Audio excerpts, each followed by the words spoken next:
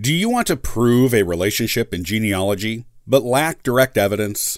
You can still come up with an acceptable, reasonable conclusion. In today's episode of the Ancestral Findings Podcast, I'll show you how.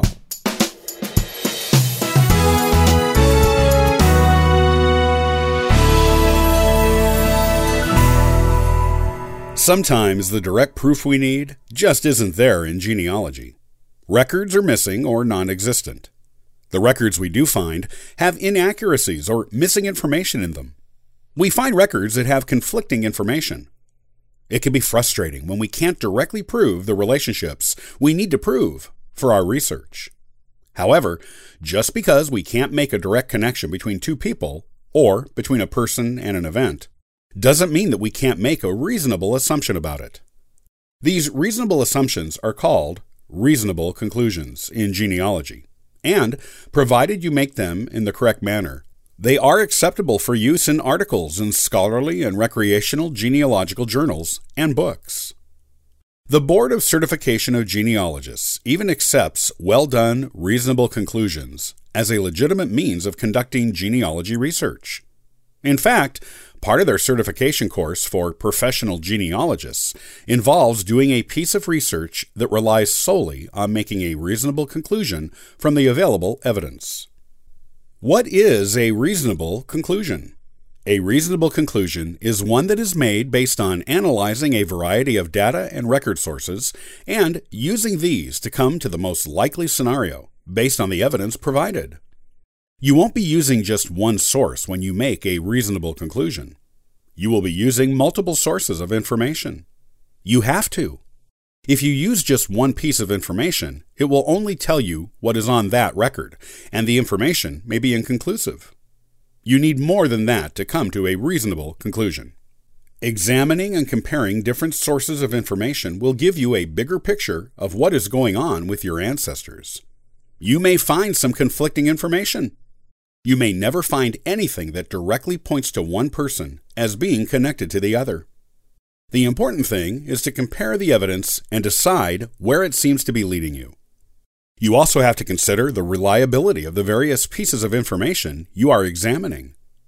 Only once you put everything together and decide how accurate it is and what it seems to be telling you can you come up with a reasonable conclusion that professional genealogists would accept. How do you put together different information sources to reach a reasonable conclusion? Well, first, you must consider the reliability of the information you're examining.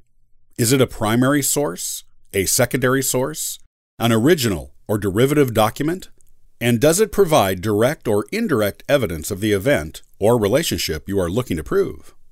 While primary and original sources that provide direct evidence are usually considered the most reliable sources, this is not always the case.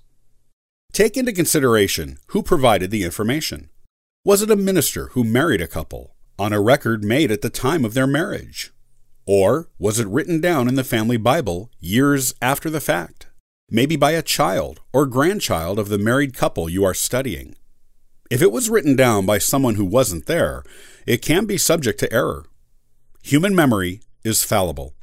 And even if the grandparents told the grandchildren when and where they were married, that information may have been forgotten or corrupted in their memory by the time they get around to writing it down in the family Bible or some other family record.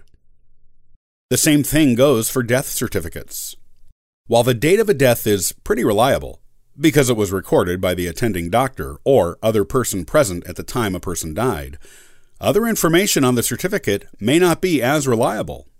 For example, the descendant's birth date and place, and the names of their parents may not be correct, as this information is provided by someone who was likely not present at their birth, unless the descendant was a child, and may or may not have known the descendant's parents.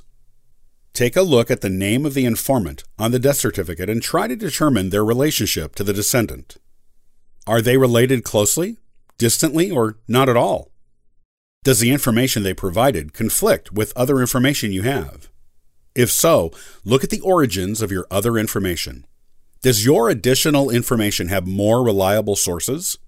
If so, you may want to put more weight on those sources regarding the birth date and the names of the parents than the information provided on the death certificate.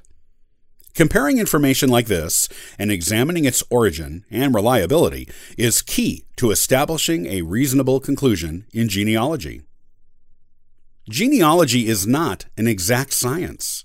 By its very nature, it never can be 100% certain on anything, except in a very few rare cases of DNA analysis of close relatives.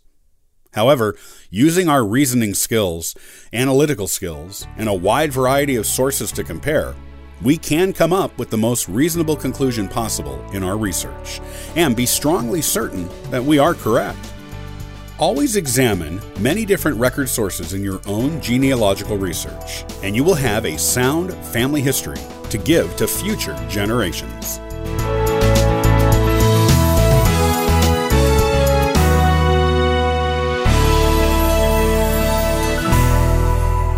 Are you starting your Canadian genealogy search and aren't sure where to find the good record sources?